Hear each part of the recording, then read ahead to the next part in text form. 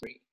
Hey guys, Hey, welcome to half Torah Torah with Eliana, and Abigail. but I'm Abigail. Okay, so what's up, guys? It's been a while. No, it hasn't. Yeah, it's been a minute, literally. Like actually 1 minute. Yeah, this week's parsha is Emor. Yeah, Eliana, you want to tell us what happens in this parsha? Yeah, I'll tell you all about it. We learn a lot about what the Kohanim can and can't do, what the Kohen Gadol can and can't do. We learn about the Shalosh Regalim. We learn about a man who was put to death for blasphemy. A lot of stuff going on. Whoa. Okay, so like, what Haftorah do you think it would be? Like, okay, there's schools. I feel like Yoshua. Shlomo. You said Shmuel? I know Yoshua. Oh, Yoshua. Huh? Maybe Yoshua. Okay, I say Shlomo. You say Yoshua. Let's see. Yeah. We're probably both wrong. Okay. Yeah, I just wanted to take like a big swing to the fences, you know?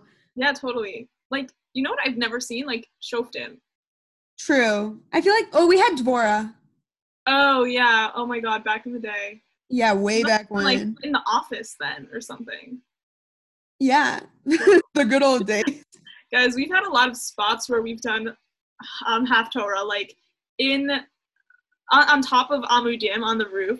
We've done it that was good times. In the office. We've done it upstairs in that little room. Yeah, in this little room in the shul, the like kiddish room. Yeah, that was that was the night when like, oh no, that wasn't the night. There was crazy winds. Oh, yeah. It was crazy then. Yeah. That was a scary night. I remember one time I walked into Amudim with like hail in my hair.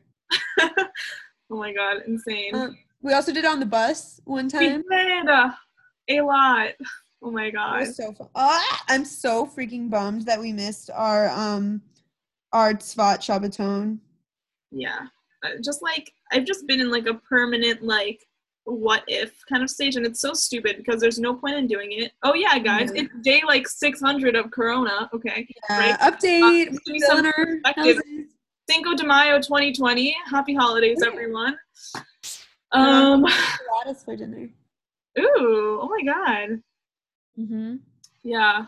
Well, what was I gonna say? Oh yeah, have I told you about my Dorito dreams? No, tell me, and tell everybody who's listening. Everyone, I keep on having reoccurring dreams where I'm still in Israel and I'm either like about to leave, like I'm on the plane, or I'm in the airport. You did tell me. And I literally like stop everything. I'm like, stop the plane, or I like run through the airport and I go to like a store and I buy a bunch of bags of green Doritos because I literally like my physical soul regrets leaving Israel with only one bag of green Doritos. Oh my god. It's recurring. I've had at least 4 of them. That's insane. I know. Oh my god. Someone like psychoanalyzed me. They're like, I think it means that you miss Israel. And I was like, no, it's because I'm obsessed with those freaking chips. Probably all aspects. Yeah. But really, like, I really miss those green Doritos. I might have like Rachel send me some. Shout out Rachel. Oh my god, yeah. Wait, so hold on. Today we had a class. It was supposed to be physics with Rabbi Ginsburg, shout out. But in the end, we didn't do physics. We basically just talked about whether Corona can have like implications on like God wanting to punish the world or the Jews or like different stuff like that, and like how that works. How would it just be the Jews? Like how could you spin it like that God wants to punish the Jews? Well, I mean, I wouldn't spin it that way. Yeah. I don't think that makes any sense because obviously it's not just a Jew-centered sort of thing. This is such a thought bubble, guys. Like, you just walked into another shear. Most people were like, no, you can't. I mean, we know the natural way of things. Like, obviously it's like a pandemic, like it's a virus. So we know how that works, how it works with bodies, like whatever, and like how it affects people. Mm-hmm. But is there still the possibility to say like Hashem is angry about something and like that's why it's having this effect on the world and everything? Like possibly, like I don't know. Yeah. I don't know if we can say yes or no. But like then again, we're making such a big deal out of this when in reality there have been like way worse kind of like things that were like just killing people left and right. Like I don't know, the Black Plague, all that. Like was God punishing people then? Like maybe. Yeah, that's what I would say also. Speculative. And other like scary plagues. Right. People were just on like random different sides. But anyways, that was not my point. My point was he was like talking about how like the guys were like encouraged to stay and stuff. And it really, really triggers me that We were not really encouraged to stay. I mean, compared to a lot of other seminaries, Amudim held out like really long. Yeah, we held out longer, but that's the thing. Then we didn't. Plus, you're talking about Migdal, yeah? Yeah. Okay, just because like also like a lot of like yeshivas, like most seminaries and most yeshivas cleared out before Amudim did. Oh, for sure. But like we have the same director and stuff, and like all that. Yeah. That would have been. It just doesn't make sense to me. Like, why didn't we have the same meetings as them where they were encouraged and we were like not encouraged? Yeah. Whatever. It just triggers me and it makes me really mad because I wish I was there. But it's okay. Same. I want my green Doritos. Okay. My in-person Haftorahs. I want my friends. Okay, guys, this is my high-key rant. Like, we've literally... Well, you know what? They need it. We've been so calm and so chill about Corona and all of our other podcasts. We're actually upset, guys. Yeah, guys, actually, like, yeah. Obviously, in our time capsule, on Cinco de Mayo, we snapped. So, okay, you guys know what book we're using. But just in case you don't, Abigail's going to say it by heart. No, okay, fine. It's Mitochal, Essays on the Weekly Haftorah Portions by the Rabbis and Professors of Yeshiva University. Yes! Yes! By heart. You need to do it. Oh my god, I had to think about it, though. I could have done it faster, I think. It's okay. I put you on the spot. But yeah, well, who publishes this, Eliana? Magid. Oh, yeah, what's Magid? Magid is under Koren. Oh my god, you're so good at this. Yes. Magid is under Koren, and plug Koren, guys. Go get a copy of this. I don't care where you get it from. Get it from Koren, get it from eBay, get it from Amazon. Use code Eliana and Abigail Haftorah for 20% off if you... Yeah, literally. Like, honestly, just request whatever percentage you want. Maybe they'll listen to you. Maybe. But get all your friends. All of you come with the same code. They're going to think that there's a real code. Yeah, they're going to be like, why is our system not accepting the code that everyone's using? You know? It must be real. We must have, like, had a promotion somewhere. Yeah, guys, do you think a manager's gonna know? No, just do it. It's in Israel, guys! Oh my god. But you guys need it so that you can follow along and, like, correct our reading, because it's atrocious. But somehow you guys just keep listening, and we love you for that. All, like, 4 of you. We love you. Shout out. Shout out. Like, legit. You guys are awesome. For real. So yeah. And so for you awesome listeners, we're going to start. Yeah, now we'll start because we just took so much time up by just talking. Okay. Eliana. Here, I'll do it. So this week's is by Rabbi Benjamin Yudin. I've heard that name. Yeah, same. And so the title is Haftarat Emor, Timing and Upgrades. It's very vague. I'm excited. Yeah. Of the 63 mitzvot found in Parshat Emor, 22 deal with the Kohanim, detailing both the special privileges and responsibilities that accompany being Hashem's representatives.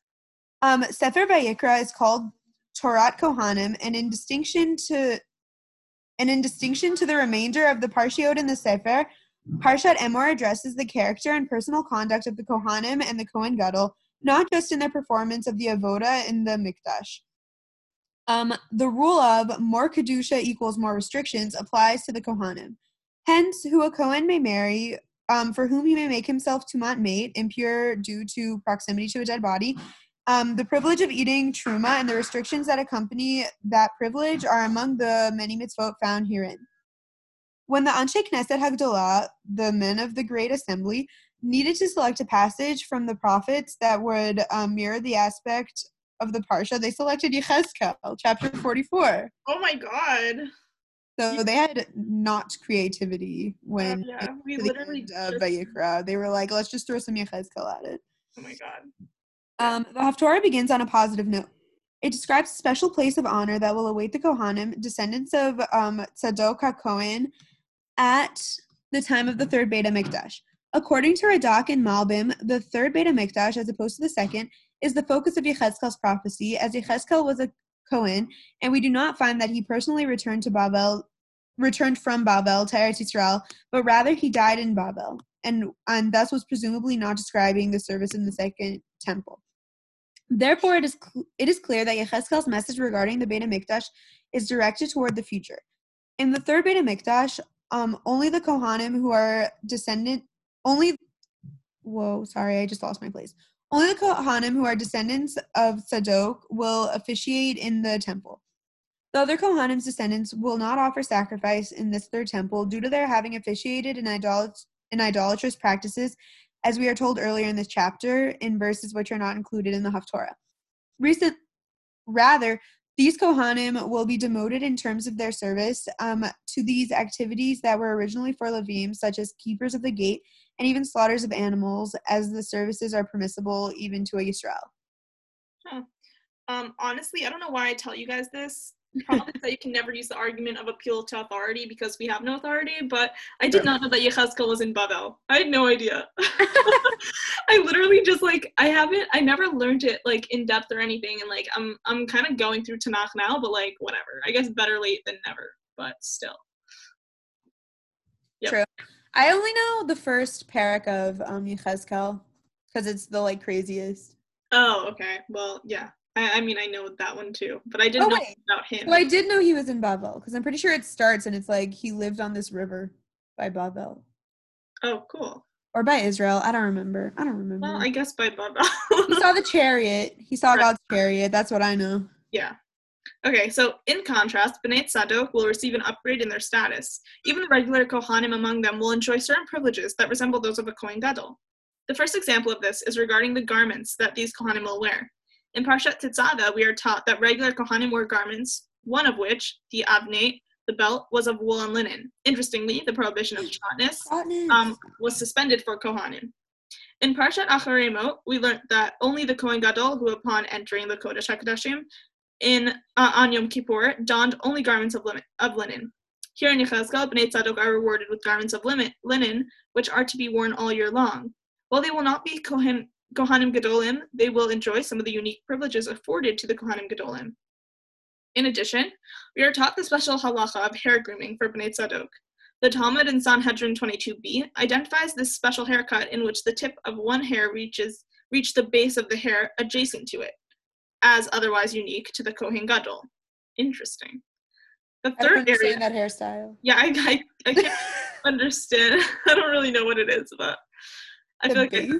I don't know. I want to learn more about that. Interesting. Okay. I love Sanhedrin. I didn't learn 22b though. Well, same. The third area in which the Kohanim were afforded special restrictions concerns marriage. While the Torah permits a Kohen to marry a widow, and only Kohen Gadol is limited to marrying a virgin, Bnei Tzadok, who are treated as semi-Kohanim Gedolim, and should preferably marry virgins. If they choose to marry a widow, they can only marry the widow of a Kohen. All right. Rav Hirsch, in his commentary on the Haftorah, makes an interesting observation at the end of verse 19. After officiating in the temple, the Kohanim are to remove their priestly garments. This is similar to the command in Acharei Mot that directs the Kohen Gadol to remove his special white linen garments and leave them in the Mikdash. So too, Bnei Tzadok, upon completion of their daily service, are to remove their priestly garments and clothe themselves with other garments, for not with their clothes do they sanctify the people. Whereas Radak explains that the reason for the removal of their garments is to prevent the Kohanim from mingling with the masses while the Kohanim are adorned with their special priestly garments, lest they impart holiness to the people solely through priestly garments. Rav Hirsch understands this commandment as indicating that while these garments are crucial and indispensable to validate the temple service, outside the temple, the Kohanim are to be a temple in and of themselves. Rav Hirsch writes, wherever they are, outside the temple too, not by their clerical appearance, but by their whole personality, by their whole life, in conduct and deed, by the pure model way in which they live it, they are to influence the people to live holy lives, and through their example, by no means through their clothes, prepare the basis in the lives of the people for the realization of these truths and aims which they express symbolically by the procedure they conduct in the temple.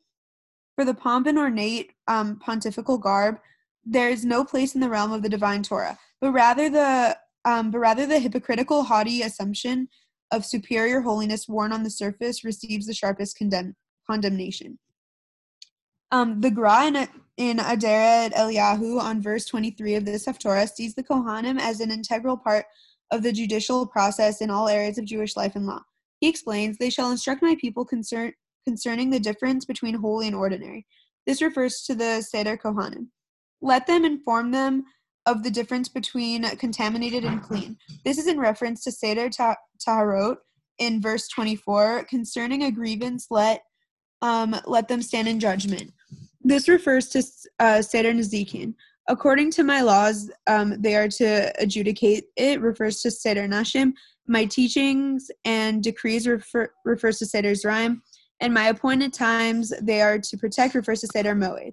Thus, the Kohanim is to be a walking Shulchan Aruch, a repository of Torah knowledge, an embodiment of a Torah personality and character. Interesting. I like that. Mm-hmm. Yeah, I liked that. Sometimes the clothes do not make the man. Some would say. Or here they do. Yeah, but it's not just the clothes. Right. So sometimes the clothes do kind of make the man. Ugh, you're so funny. Okay. Why, one may ask, will Bnei Tzadok be afforded this special treatment in the future? The answer explained to Chavetz Chaim is found in the opening verse of the Haftorah. The Navi extols the exemplary service of the Kohanim from the line of Tzadok at a time when the rest of the Jewish community and the other Kohanim were unfortunately involved in idolatrous practices. In fact, the Talmud in Menachot 109a cites the verses immediately prior to the beginning of our Haftorah as a source of the law, which states that a Kohen who officiated in idolatrous service may not officiate and partake in the Avodah in the Mikdash, even if he repents. The loyalty and devotion of Bnei Tzadok, particularly highlighted due to the sinful times they were living in and the challenges they faced from external sources, raised their performance of mitzvot to an appreciably higher level. Hence, they merited greater reward in the future. This concept is substantiated, there we go, by the Yalkut Shimoni in Bamidbar. The Medrash there, 773, extols the positive attitude and attachment to the land of Israel exhibited by Benot Tzlafchad. As the Midrash explains, oh hey, okay, well that's Yoshua, so yes, you get something. That's great. Yeah, cool. As the Midrash explains, a pious, righteous individual who lives in a generation that is wicked receives not only his share of reward, but the reward for the entire generation. Tzlafchad swimming against the current, and the tide earned him and his daughters a special reward. Similarly, Noach received not only his own personal reward, but that of the entire generation of the flood.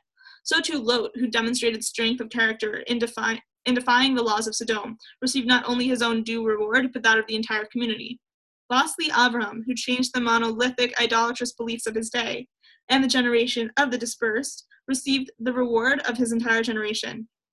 Benot Tzlafchad, at a time in the desert when that the Jewish nation was calling out, "Let us appoint a leader and let us return to Egypt," wished to get an inheritance in the land of Israel. As such, they not only Benot Tzlafchad is not in Yoshua. I'm so dumb. Literally for a second I was like, wait, what? But then hold on, what am I thinking that was in Yoshua? Yericho? No. In Yoshua, there are like daughters who want land. Is it Benot Tzlafchad? Okay, maybe I'm just like. Tzlafchad is definitely in like Torah.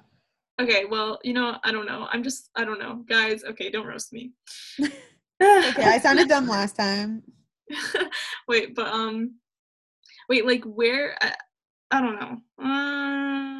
Who's like? How do we know that they all got extra reward like for the whole generation? Like. True. I don't know. Okay. I mean, like it's a medrash, I guess, but like, whatever. That's midrashim. Okay, I can't question it. Okay.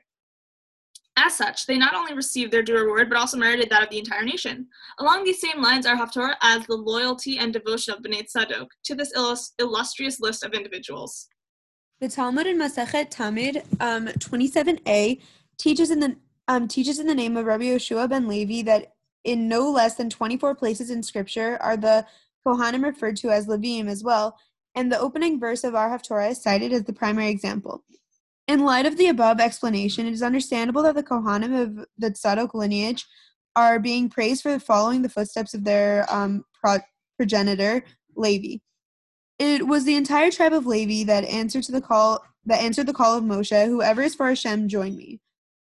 They were ready, willing, and able to direct their zeal and courage originally used against Shechem to execute those who worship the golden calf.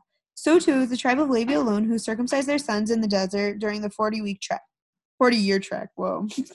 Okay. Levi had the courage to be that to be that man in an environment that was bereft of one, Pirkei Avot. And B'nai Tzadok emulated this trait. Moreover, the 24 references to the Kohanim as Leviim contain a deep mystical message according to the Zohar. In Parshat Acharei Mot, the Zohar teaches that Hashem in Gan Eden bedecked Chava with 24 adornments. Unfortunately, when the serpent violated Chava, he injected her and mankind with 24 forms of impurity.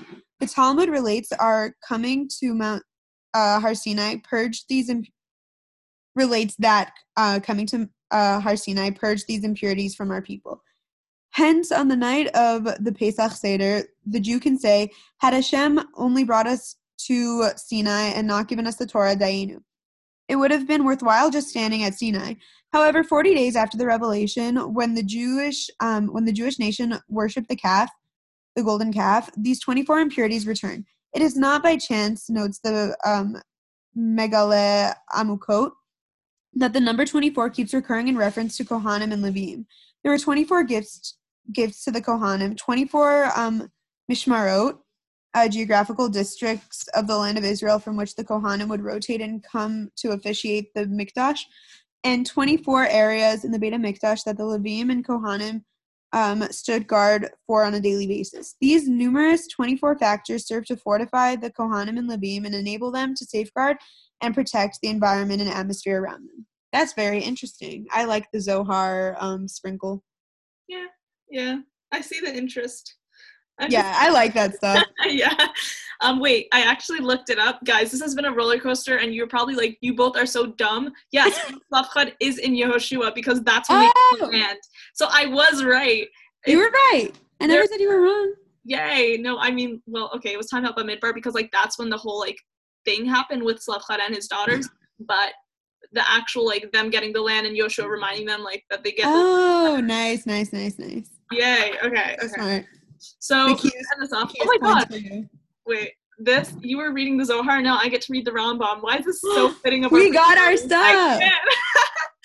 Okay, guys. The Rambam at the end of Hilchot Shemitah V'Yovel writes that just as the members of the tribe of Levi distinguish themselves to serve Hashem as their primary vocation, similarly, each and every individual can assume the mantle of Levi and live life as an ambassador of Hashem in this world. Thus, the Haftorah does not only provide a portent for the upgrade of B'nai Tzadok, but it deputizes us to emulate them and to follow the Torah and mitzvot in these most challenging times. Wow, that was such a nice little Dvar Torah ending. Yeah, it was very Dvar Torah-y. It's cute. Yeah, I like that. That was a nice Dvar Torah. Nice and short.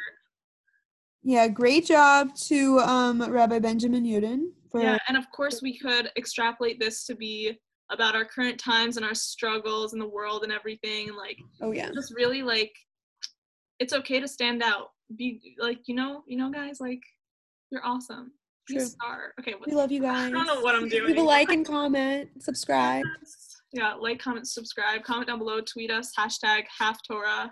Hashtag I'm Abigail, I'm Eliana, but I'm Abigail and I'm Eliana. Exactly. Yeah. Okay. Love you guys. Shabbat. Happy Cinco de Mayo. Happy Cinco de Mayo. Yeah, that's right. We recorded both of these on Cinco de Mayo if you just came from our last one. Well, yeah, from Kedoshim. But we didn't say the date for that one because... Oh, we didn't? I thought we said Cinco de Mayo also. I think that was like by the beginning of this one because... this was a long one. We messed up last week's. Why are we going to tell them that we messed it up?